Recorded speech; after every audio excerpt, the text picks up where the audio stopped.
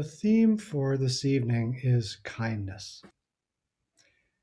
And usually, when we have a Dharma talk, there's a lot of talking. But tonight, while I'll be talking, I primarily want this to be a Dharma experience more than a Dharma talk. Um, in Zen, we focus on direct experience. That's what we can really know. And the word kindness is a concept. It's up here in our mind. And we can think about it, but to really know it, we need to experience kindness. So that's what I'm hoping we might do tonight. It strikes me that kindness is a rather fragile thing. In this part of the world, in the Northwest, we've had a lot of snow. Actually, a lot of the countries had a lot of snow. And that snow, when the conditions were just right, it fell. And it was beautiful. And it covered everything and made it so lovely.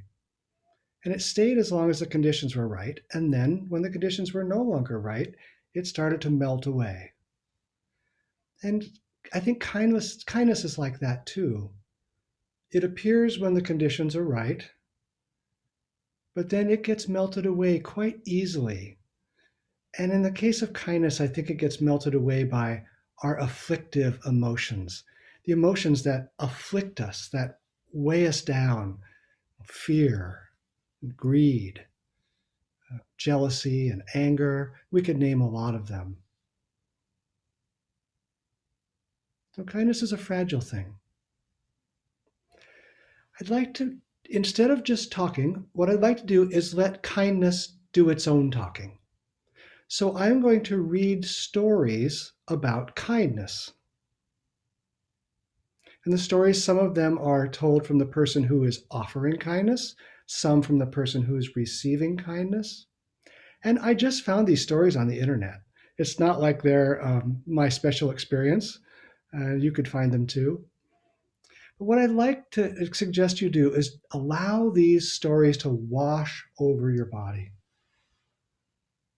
Let kindness seep in so you can feel it.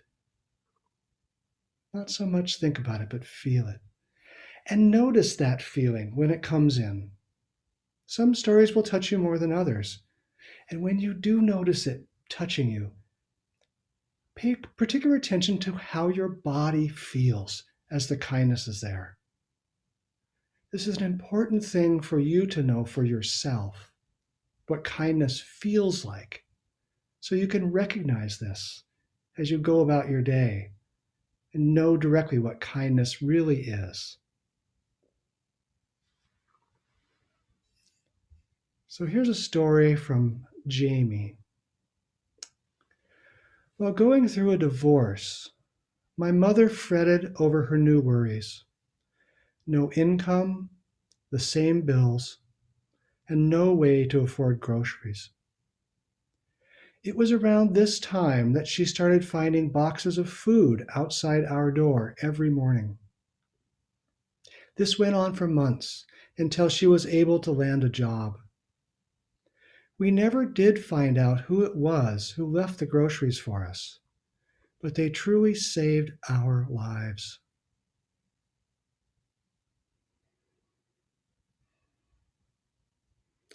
What is kindness? I'd like to propose that kindness is a lens through which we see and ultimately interact with the world. Now, we're always looking through some kind of lens or other. Those lenses are called our mental formations. And some of our lenses distort reality in an unhelpful way, and other lenses that clarify reality and show it to us more truthfully. So kindness is one of the lenses that shows us reality. It shows us a deep truth.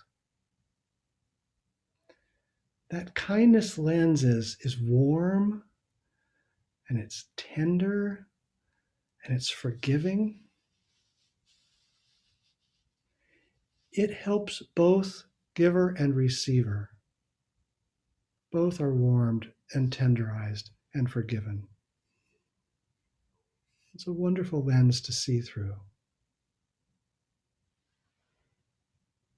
So here's a story about kindness that shows up in an unexpected place. Sometimes we have the idea that kindness only happens for these kinds of people, and only these kinds of people can recognize and receive kindness. But this story points somewhere else.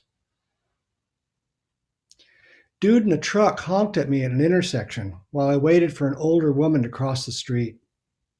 I gave him the finger. He honked again. I repeated the gesture. He proceeded to follow me to a parking lot and block my car. I got out ready to throw punches. He got out. Huge man. I thought, I'm dead. He put out his hand to shake. He explained that he honked, but noticed his error when he saw the woman. So he honked again to say sorry. He followed me to personally apologize so he wouldn't ruin my day. We shook hands. Changed me forever. Unexpected places. Kindness is always bubbling up, even among people we wouldn't expect it to bubble up, and in ways we wouldn't expect it to bubble up.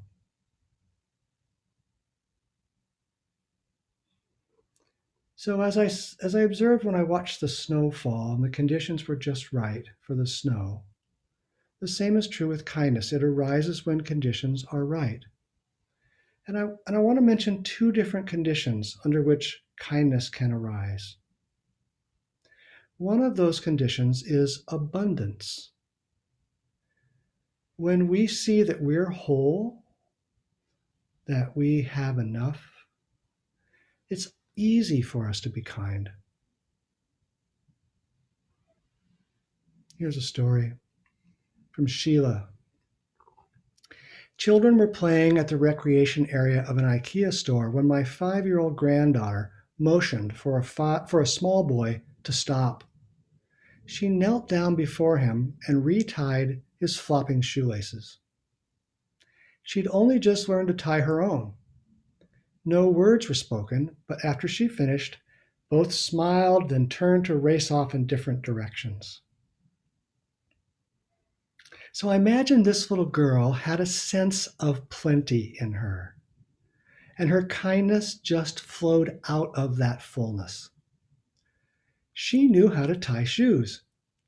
She knew the benefit of not stepping on her own shoelaces and falling down. And so she was able to share that kindness from her fullness.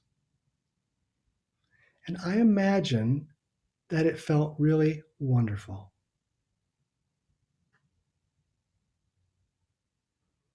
So that's kindness that arises from our abundance or our fullness. But I think the conditions can also be right for kindness to arise from our difficulties, from our suffering. Now, this isn't always obvious because it's really hard to be kind when we're in the midst of suffering. People who are oppressed, who are discriminated against, who are poor and struggling, that can make it really hard for them to be kind. And, what happens when we're in one of those positions is then we often blame others for our difficulties. And so it hardens us. It makes the conditions really difficult for kindness to flourish. But our difficulties also open our hearts to others. In my world of chaplaincy and in hospitals and hospice, one of the models that we use often to think about how to help people is the model of the wounded healer. That it's our own wounds that give us an authentic connection to other people. If we don't have that sense of our own suffering, if we don't know how we have had difficulty in our life, it's easy for us to float into the life of another and with a kind of a pitying attitude say, oh, they're there. But when we know our own suffering and we recognize that someone else is suffering, naturally the conditions for kindness are there because we don't want them to experience the kind of suffering we experienced. So, our own suffering is a really potent way for kindness to arise.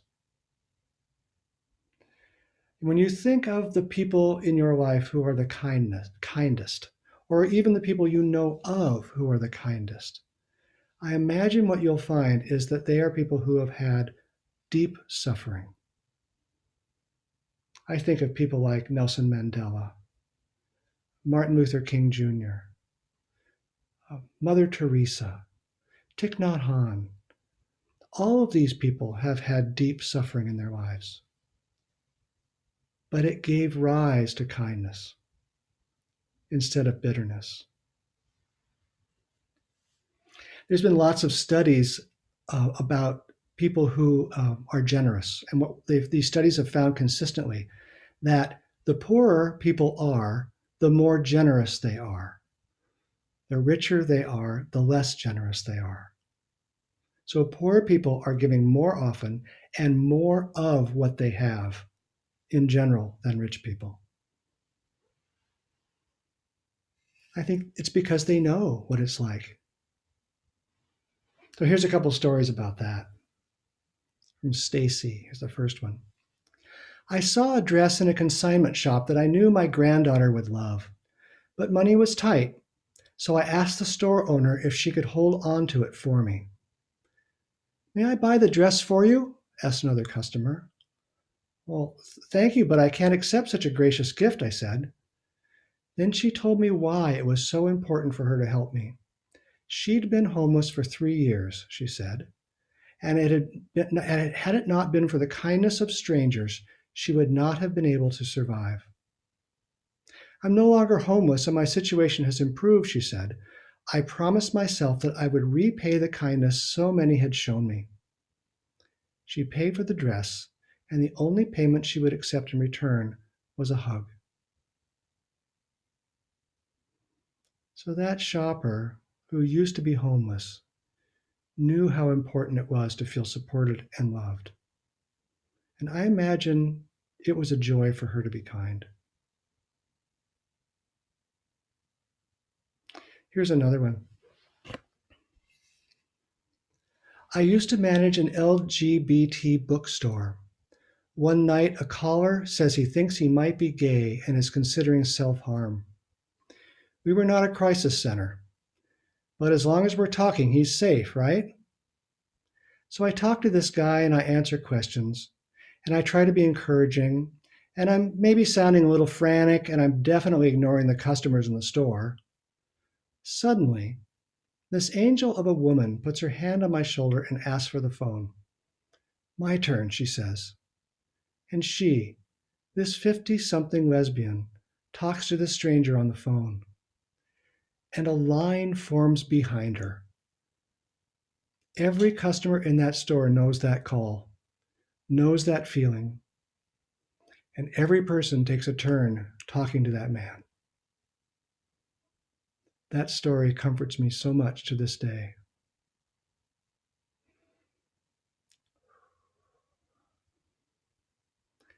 Kindness arising out of suffering.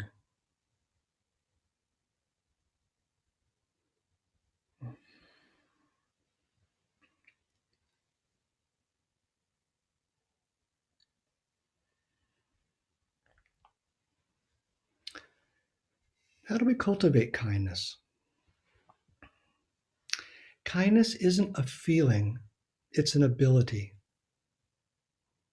Kindness is not a feeling, it's an ability. So the more we practice this ability of kindness, the kinder we become. And the kinder we become, the happier we become. So kind action can precede kind feeling. We don't have to wait to feel kind to act kind. We can act kind and trust that the feeling of kindness will follow.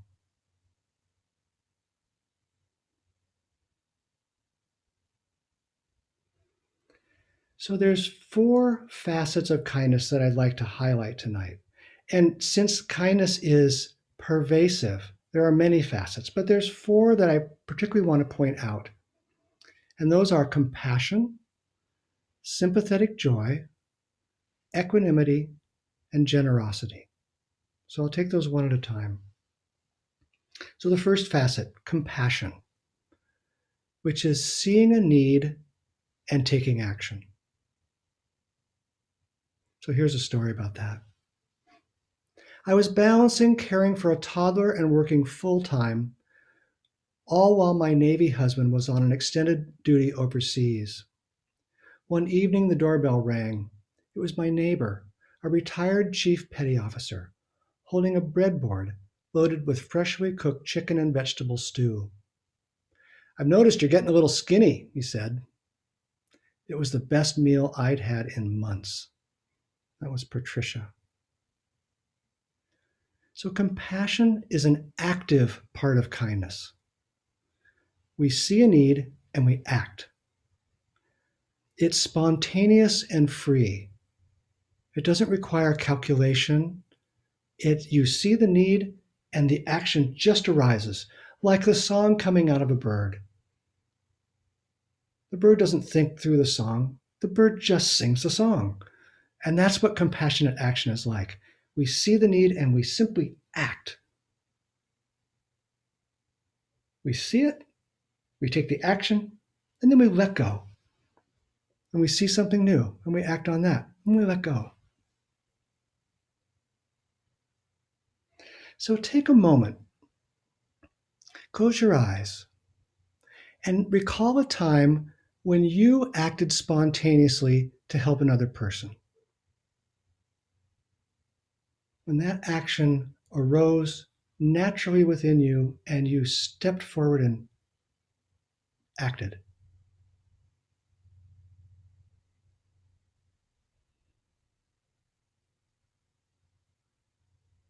As you recall that, notice how it feels in your body.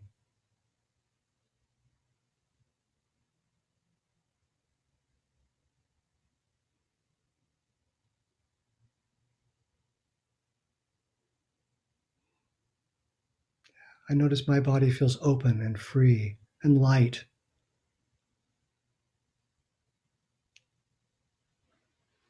So that's the first facet, compassionate action. So the second facet of kindness is sympathetic joy, which is finding the joy in others' joy. So I think it's really interesting that in English, I don't know that we have a word for this. There's some words in other languages. I'm thinking of Schadenfreude, the German word about taking joy in another's misfortune. And they also have Mitfreude, which is taking joy along with another person. But in English, we don't seem to have this word. And I think we have words for what we know.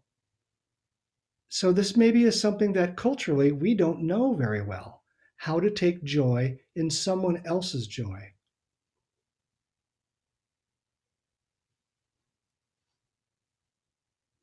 So here's a story about that.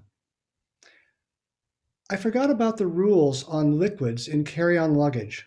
So when I hit security at the airport, I had to give up all my painting supplies. When I returned a week later, an attendant was at the baggage area with my paints.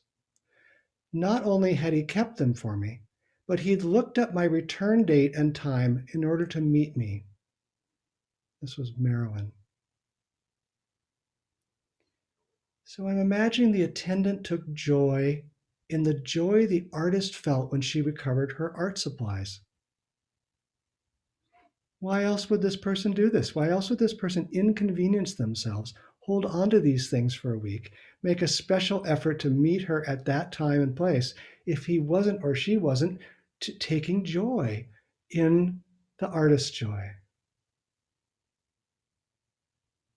So see for a moment again, close your eyes and see if you can recall an incident in your life when you took joy in another's joy.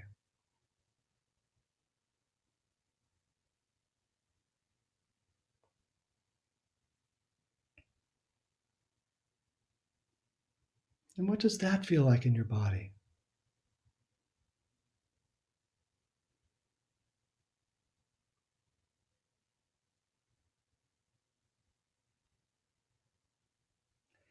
Taking joy in another person's joy is a powerful Dharma gate.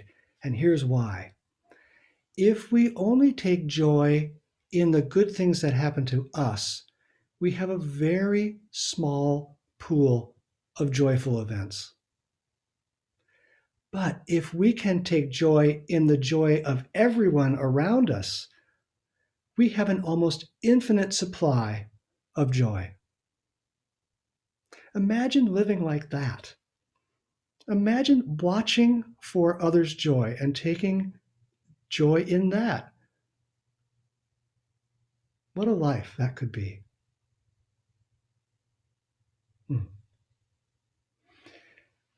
So, the third facet of kindness is equanimity.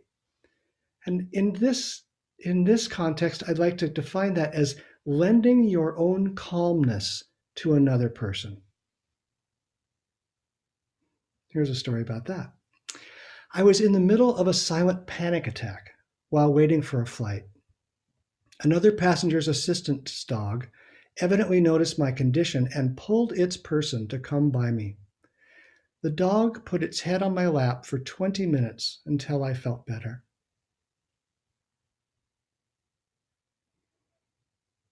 The dog shared its calmness.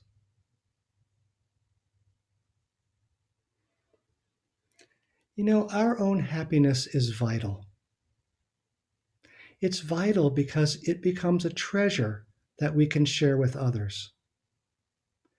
If our own happiness is just for ourselves, then it can be selfish. But when our own happiness is fostered for the benefit of all, that we can give away from this bottomless well of happiness, then we are a powerful force for kindness in the world. And we do this every time we gather as a Zen community. This is the last thing we do. We dedicate the merit of our practice.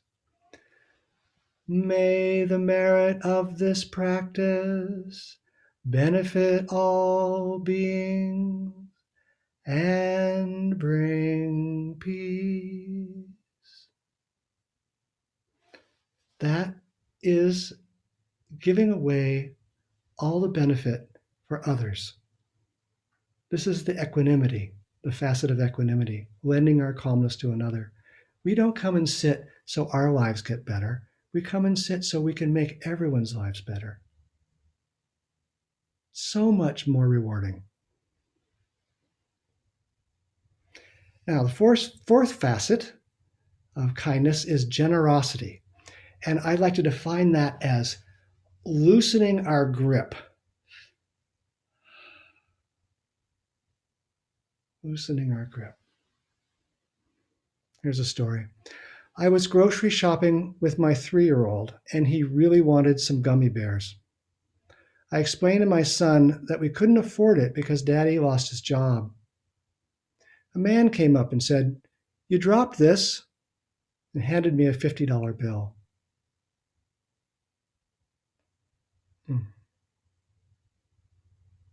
So recall for a moment your last generous act.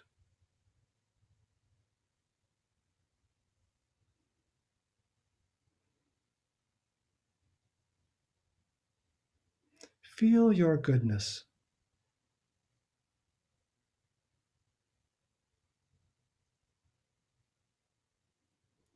And as you recall that, you might want to wonder, who received more? The receiver or the giver?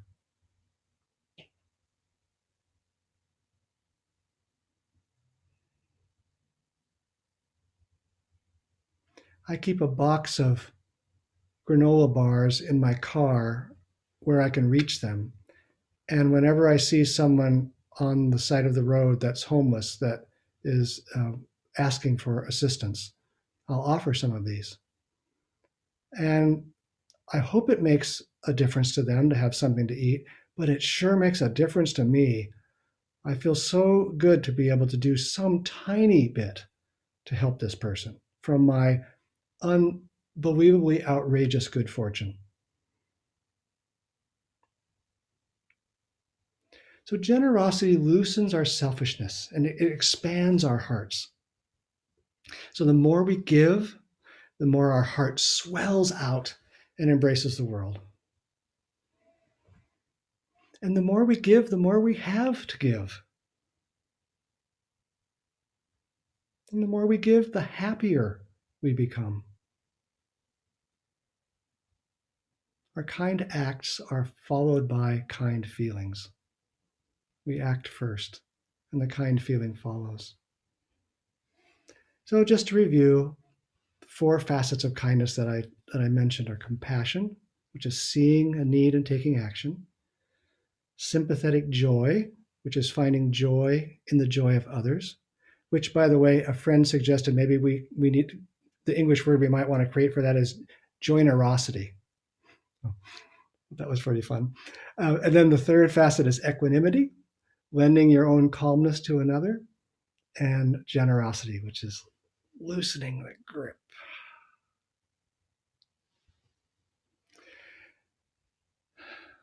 I like to think of kindness as the undercurrent of all things. It's what naturally arises when its impediments are removed. And when we feel peaceful and at ease, kindness is just spontaneously there. When we know our abundance, kindness is just there. When we know our suffering, kindness is there. When we see through the illusion of ourselves as separate, kindness is there. We can think of kindness as the very fabric of the universe. I think Christianity's genius is that it tells the story of our unimaginable, vast unity as a love story. So, a kind and loving God sees you, embraces you, nurtures you, no matter what. It's a love story. And in fact, our idea of God in this Christian sense is exactly these four facets of kindness. So God hears our prayers and responds. That's compassion. God takes joy in our joy. That's sympathetic joy. God embodies calm equanimity. And God provides everything we need, generosity. So I think across cultures, across times, we recognize that kindness is the fundamental fabric that's there. Ram Dass, who comes from a Hindu tradition, used to describe himself toward the end of his life as, I am kind awareness. After a lifetime of practice, that's what he found to be there when everything else had been stripped away. So I'll end with a poem by Rick Terwilliger, who's an Oregon poet. Writes beautifully. He says, take care of your neighbor. Do it quietly, without their knowledge, without seeking praise. Do it in such a way that they are unaware of your efforts. This is the hidden gate, the one you've been looking for. I'll read that one more time. Take care of your neighbor. Do it quietly, without their knowledge, without seeking praise. Do it in such a way that they are unaware of your efforts. This is the hidden gate, the one you've been looking for.